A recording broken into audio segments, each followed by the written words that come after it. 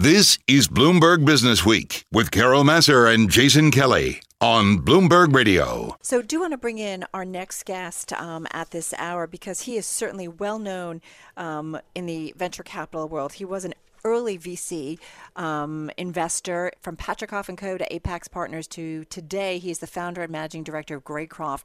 It has about $1 billion under management, and he has helped build and grow such companies as AOL, Office Depot, Apple, so many different companies. Alan joins us on the phone in New York from Southampton. Alan, nice to have you here with us. First of all, I hope you are well, your family is well. We did actually get to speak with your son, Mark, last week. Yep, you talked to him about sports. Yeah, exactly. And streaming, yeah. Streaming and politics and so many different things. You Patricofs, you guys are very intellectually curious and, dare I say, corporately promiscuous in the best way, Alan, right? You have so many interests. I've got 3 sons, and they all are very active. So we've got an active family. You have been an active investor, and I first want to ask you, let's do big picture, how you see this virus, because it has certainly upended our world as we know it on every different or from every different angle. How do you see it? How do you see the stimulus that's being talked about in Washington? And can you even start to think about the other side of it when we get through it? Well, listen, it's very obvious. This has been, I think, I don't know how you can call anything less than devastating to certainly small growing businesses.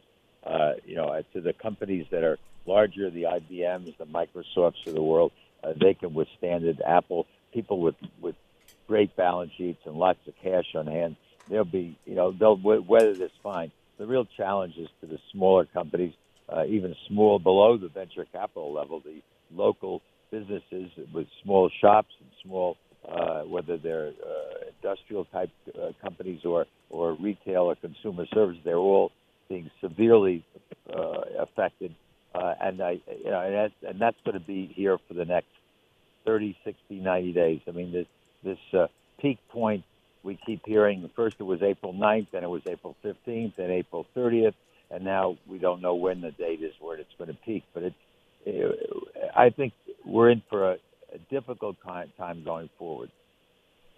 And so, Alan, what does that mean for, you mentioned that the big firms are resilient. Tell us more about smaller companies because, they have less wiggle room. Some of them don't have those fortress balance sheets that big companies do. What's the mood among, the smaller companies that we know you're in touch with? Well, yeah, which is my area of focus. There's right. No question. Smaller companies are in a very disadvantageous position unless they have a very strong cash position and not a lot of debt. They are going to be under severe pressure. And even if they have cash, if you don't have enough cash on hand for 6 to 12 months at least, you're going to have real concerns in an environment where raising money is going to be harder than it's been, and it's never easy. I think that you have already seen immediately significant layoffs, and I think you're going to continue to see that. I would expect the unemployment figures are going to increase dramatically even further tomorrow, and I think we're going to be seeing that for the next couple of weeks till we get to a level point in the business world. Forget about leveling off and the flattening off of the virus curve. I think the problem in business layoffs, it's just not, people are doing it gradually. They're not all acting fast. But frankly, the secret to staying alive here is to take quick action and to not sit and contemplate and study the problem too long. I think that one has to get a business in a financial shape very quickly, which means cutting your expenses and realistically reassessing what your revenue expectations can be in this environment, and which customers you have are going to survive, who is going to pay you, and managing your cash. What does that mean for your portfolio companies? I mean, you're invested in gaming, fintech, healthcare, software, publishing. I mean, you're in so many different areas, healthcare. What does it mean for your portfolio companies? What are you saying to them? What are your expectations in terms of their survival? Well, we're across the board, as you just said. I mean, clearly, if you're in the right areas of healthcare, you're okay. If you have any kind of service that's performed from the home, you mentioned gaming. We're in a company called Scopely, another one called Dots. Both of those are game companies that people play online. They're doing very well in this environment.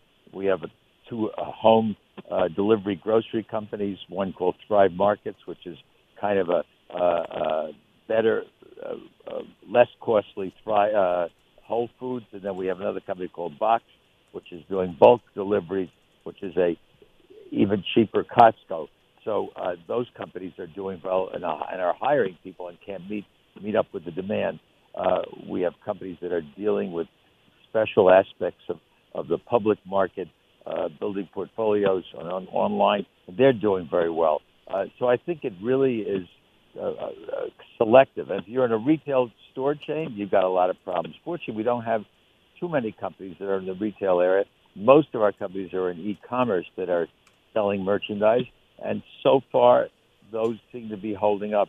But everybody has got to take a new look at their budget for this year and say, realistically, I can't just expect what I call a cascade of miracles, which is everything's going to be all right and everything's going to turn out well. And I think you got to prepare for a really severe thunderstorm and perhaps a hurricane. Still with us, Alan Patricof, founder, managing director of Greycroft Ventures. Carol did a nice summary of his long 4-decade career in the world of tech finance, backing well-known companies, still in the business of startups very much. Alan joins us on the phone from the Hamptons, where I trust a lot of people are. Alan, what's it like out there? Well, it's not Times Square, but I think people are following the rules and staying secluded. And I think that, we're in my home and very tight and not having visitors and not visiting anyone else. So we're like everyone else is following the rules. There are a limited number of cars on the road, and there are the only people that are open are the restaurants, which have takeout at night and a drugstore. But other than that, everything is shut down. It's very interesting. Quiet. Well, normally, in a normal part of a normal year, certainly 2020, a presidential election year, we would certainly be talking to you in a different context about the political world. We'd be looking ahead to the Democratic convention. You obviously have backed a lot of Democrats over the years. What do you make of the political landscape in all of this, and what do you think happens from here, especially on the Democratic side?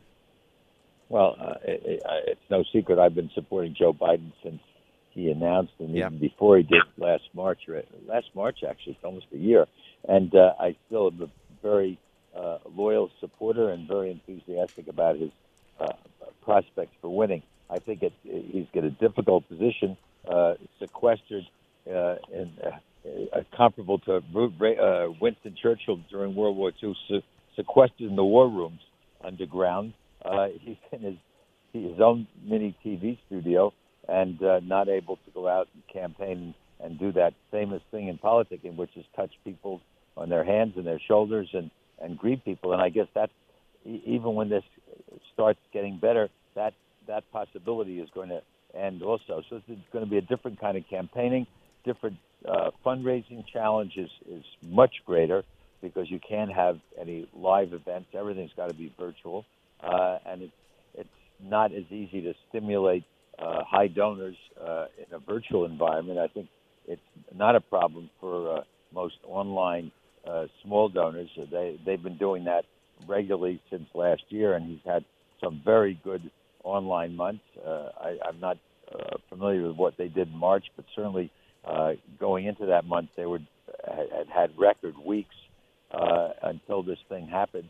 So I think it's a challenging environment. I think Joe is still the candidate who's going to prevail, and I'm loyal, and I will stay that way, and I will be doing everything I can actively. I think in the congressional sense, I think the phones ring off the hook daily in terms of congressional people are running for Congress all over the country who have every name on a list that they can cold call, and they have no hesitation. And so I think that it's a real challenge for everybody on a local as well as a national level to get to raise the funds and get their message across. Even more importantly, Alan, how in any normal year, with an economy tanking, one would think the incumbent doesn't even stand a chance politically. But this is a year unlike any other. There's been folks, including the president, have talked about it as like we're in a war, a health war.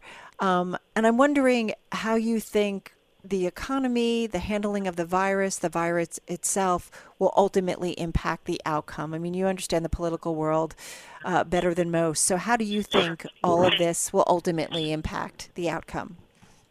I think first of all, Donald Trump was running on the basis of having a very, very strong economy, and we all know how many times he referred to the stock market as a sign of his success. I think that line, that logo line, that buzzword is really going away, and I think that he certainly can't point to that. On the other hand, in all fairness, I don't think anyone could ever have anticipated what is happening now, whether it's a month later or not. The decline that's taking place is so dramatic that the economy's success is going to be far less a factor than it might have been otherwise. I think that so you get back to how the healthcare issue is handled is front and center. But I think you come back to before we get there in September, and even if in November, even before you get there, there's going to be a chance to see these two candidates head to head in some fashion, even if they're standing on a stage with no one in the room. And we're going to get a good sense of who these people are. And I think that Joe will come out on top in terms of his style, his knowledge of domestic and foreign affairs, his ability to cross the bipartisan divide. And I think that that's where he will show himself. And our current president, will, I think, bluster and exaggerate and make lots of claims. And I think we're going to have to live with that. And, calling people names that he'll create. It was just the style where we've all, gotten used to over the last 4 years. And hopefully the public will see through that. I think we've all come to realize who the real Donald Trump is. And I think the real Joe Biden, everybody has known for 40 years, 30 years, 40 years probably, and know the kind of man he is and the character he has and the compassion he has. And I think that will show through when two of them are standing on a stage together. I'm sure Donald Trump will do everything he can not to be on that stage with him, but I don't think in the end he'll have a choice in that. Alan, Right. you think we will get to a point though where they're both sharing a stage again? I mean, we're all kind of waiting to see what happens or whether there's a second wave of all of this, but you do foresee that ultimately by November we'll be in a situation where we can have two candidates safely on a stage despite the virus. Well, they might be. I don't know if they'd be safe even if there were no virus. Right. And so, Alan, I do want to ask you something we've been asking all of our guests, especially those with a lot of experience like you have, in the markets. What changes on the other side of this? Maybe something that is underappreciated. How does the world change, and especially through the lens that you look at as an investor? I like that question. It's a very good question. It's absolutely where we should all be thinking of. How is the world going to be different whenever this ends? And I think it's going to have some profound differences. First of all, I think we've all learned to work virtually. What's the implication going to be for high-rise office buildings and clusters, enormous clusters of office workers, particularly doing standard functions, whether it's in the insurance industry, the banking industry, whatever else. We don't need 100,000 square foot. Possibly will not need that. Maybe the top people who are doing decision making need to get together. But I think that will change in how our work. I think we've all gotten used to being home. We may get used to a 4-day work week. Who knows? I think we will also have a much greater appreciation, I hope, for the medical profession and what's being done and what is being done, and that includes nurses, doctors, I would assume dentists included, the EMT group, our safety people who are making enormous sacrifices. And I think people will have a greater understanding. I think, thirdly, I think we're all learning to, as a family, as family groups, we're learning about each other and learning that the family meal is a tradition that maybe will be restored again. And I think that there may be a kinder, better world. And I don't mean to be, too over schmaltzy in terms of, motherhood. But I think that's a very probable outcome. Another thing I think, which is probably not as good, is I think that we're going to become more and more nationalistic.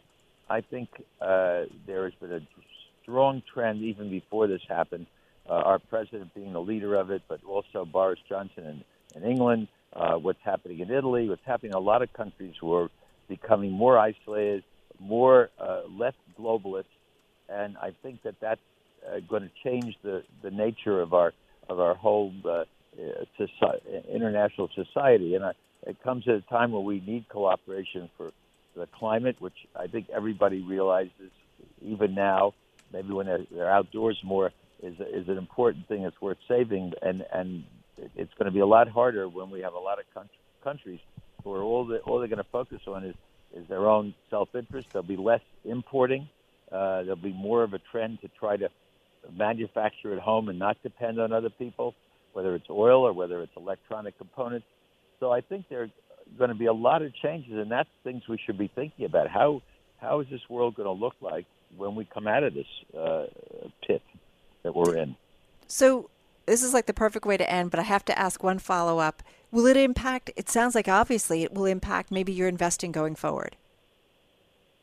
Yeah, I think sure it is. I mean, we'll be looking at different kinds of companies that provide different kinds of services, and out of all upheavals come new opportunities. And I think that's the way you have to look at it, that adversity brings opportunity, and it's for the wise, the astute, the pioneers, the adventuresome, who will take chances in new ideas, new technologies, new concepts to deal with the world that we're going to be living in, whether it's in June or September or, God forbid, it's even later. But we all like to see it happen sooner rather than later. Well, we wish you so well, Alan, and thank you so much for finding a nice chunk of time to spend with us and really get your insights. So do take care of yourself and your family. I'm delighted to have Alan Patricof with us, of course, the founder and managing director of Greycroft, but really someone who's legendary within the venture capital world, Jason. And the political world, too. And listen, world, absolutely. You heard it all there. The scope, you can tell why he has such smart boys. He's a good guy. Yeah. In any case, Alan Patricof, grateful to him.